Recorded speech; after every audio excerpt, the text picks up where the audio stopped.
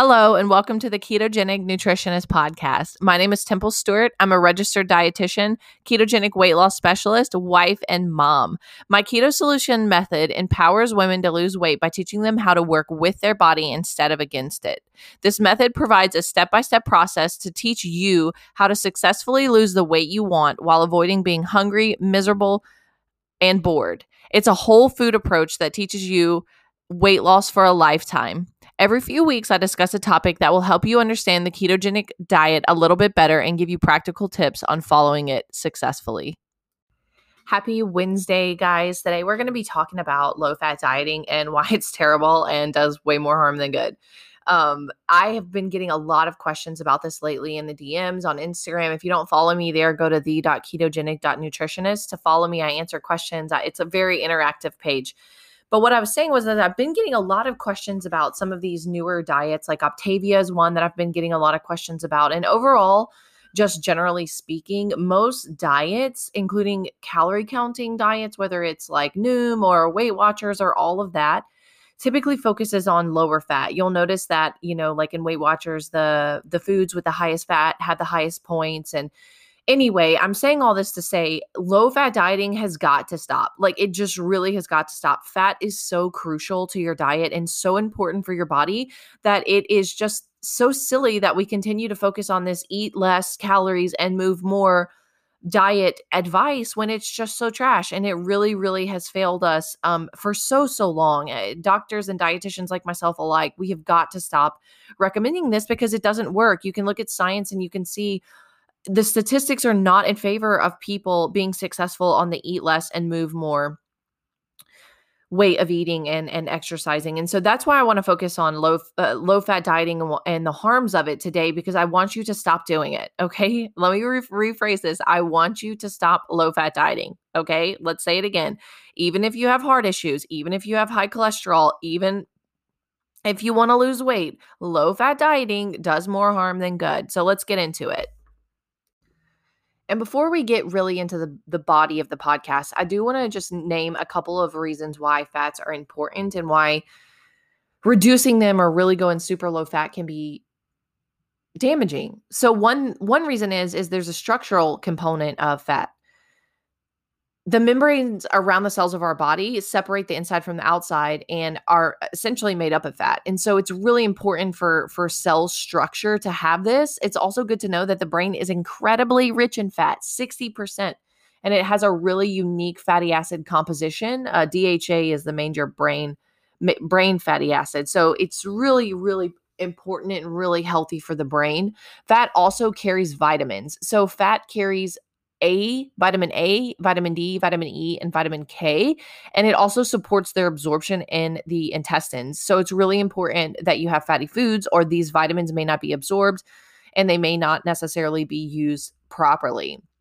Another reason is the essential fatty acids are involved in processes all over the body, like blood clotting, wound healing, inflammation, are all essential and all very important to the body's health. So those are just some of the many health benefits of fat that I wanted just you to keep in your mind as we really dive deep into kind of what happens when you go low fat and or why the low fat dieting craze is just so still prominent.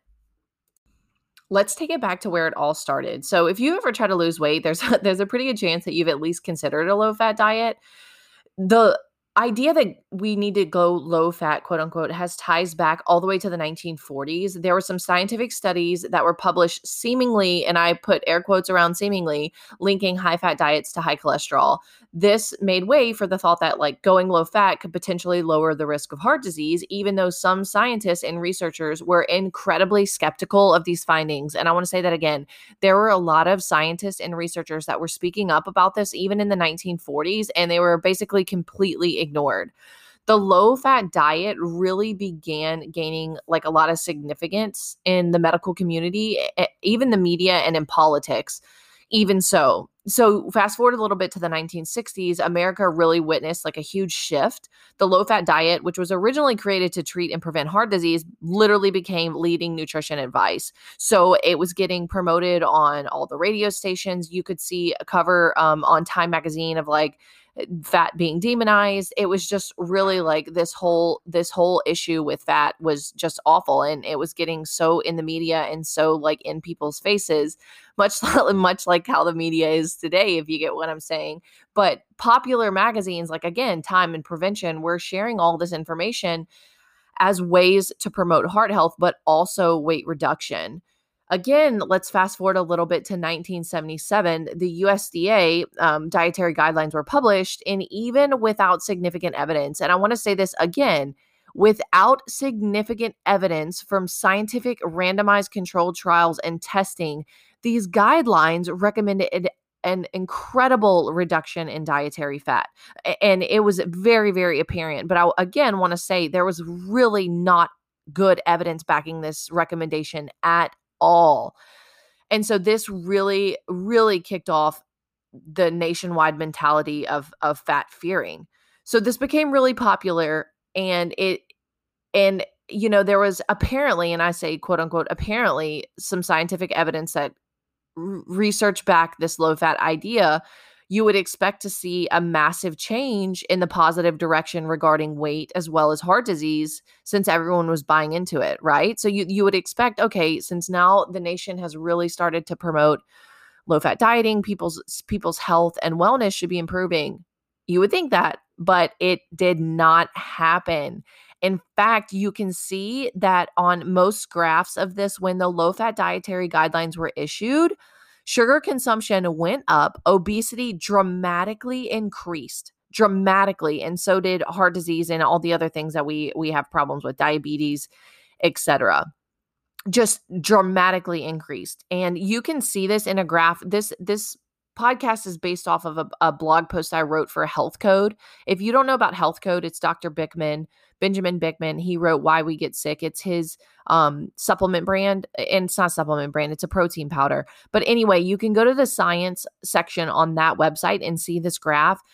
I kid you not, you can literally see sugar consumption skyrocket, as well as wheat consumption, and obesity and heart disease and all of these other things just really skyrocketed.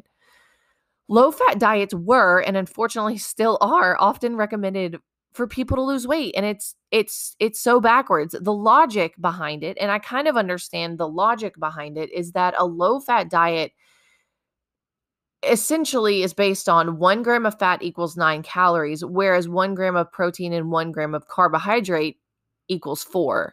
Naturally, you would think that cutting this fat would inevitably lead to lower calorie consumption and in turn to weight loss. However, our bodies are not thermodynamic engines. Okay. Yes, we burn calories differently, but there's a lot of things that come into play. You've got to look at hormones. You've got to look at where the person is with muscle mass, if they're pregnant, if they're breastfeeding. It's not just a calories in versus calories out model. Even if a provider or a dietitian doesn't directly say to follow a low-fat diet, again, I'm going back to what I said in the introduction, most dietary models or diet models, again, Weight Watchers, Noom, calorie counting, MyFitnessPal, all of these things are really based on this calories in versus calories out. Like I said, whether it's points or red light foods, you can see that the ostracized macronutrient is almost always fat.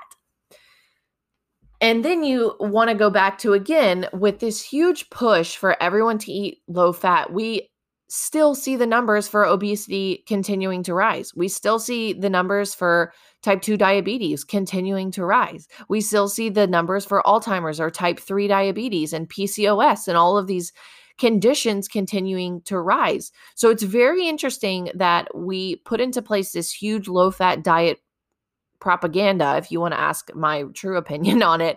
And we don't see diseases really improve, like at all. Like, in fact, it's getting much worse. I hate to be grim, but it is what it is.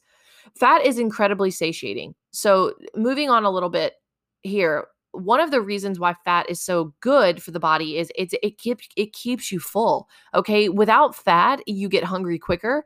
And so a really interesting study by Dr. Bowden, it was published in the Internal Medicine Journal. 10 overweight adults were studied in a metabolic ward for almost a month. The first week they were allowed to eat from a buffet where everything they ate was weighed. For the latter duration of the study, the participants only ate low carb, high fat. On average, the first week where they were kind of allowed to eat whatever they want, they ate around 3,100 calories daily. But when they were put on the the high carb, but when they were put on the high fat, low carb foods, they only ate 2,200 calories. That's 900 calorie difference of consumption.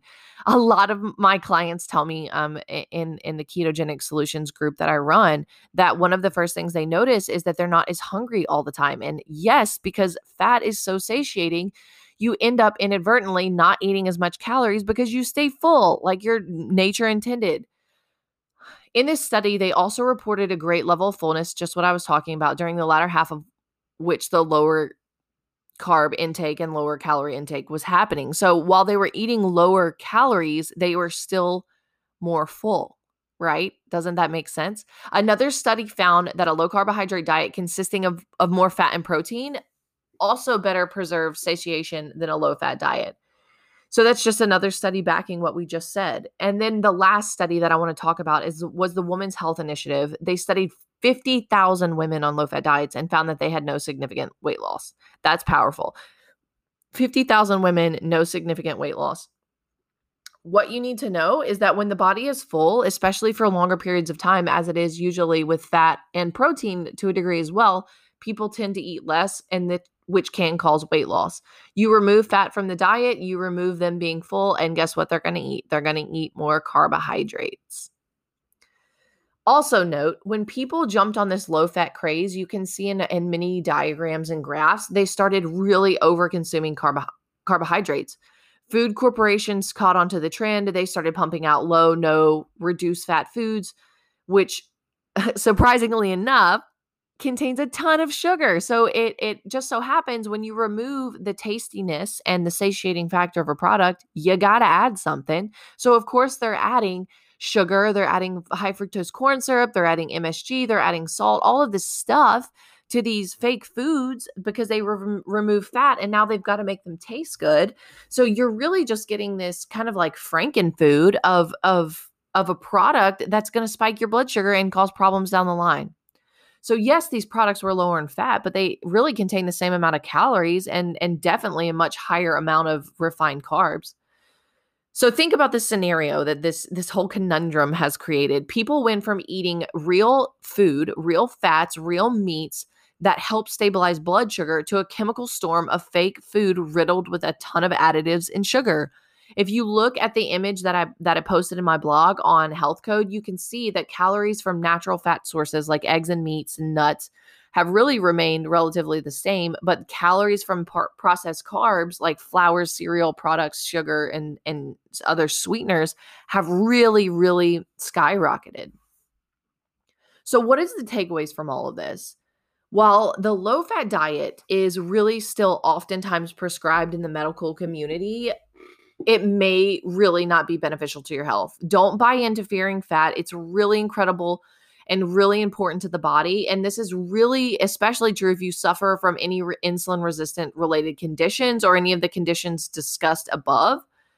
It's really important to work with your healthcare provider before switching dietary patterns and work with a professional, either like myself or Dr. Bickman, or there's a lot of really, really wise professionals out there that can help you improve your health and improve your life without making you feel starving, without making you feel miserable and like you're dieting. So I want to be there for you for that. So if you don't already follow me, check me out on Instagram. I'm at the.ketogenic.nutritionist. Shoot me a DM. Tell me that you've listened to my podcast. Tell me what you found beneficial about it. I love hearing from my followers and listeners. You guys are incredible. You guys are the real MVPs and really make my life just a joy. So I really do appreciate that from the bottom of my heart. So give me some feedback.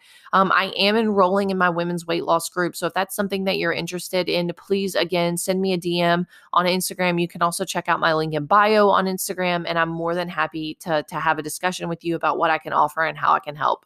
Again, you guys are thebomb.com. Thank you for listening.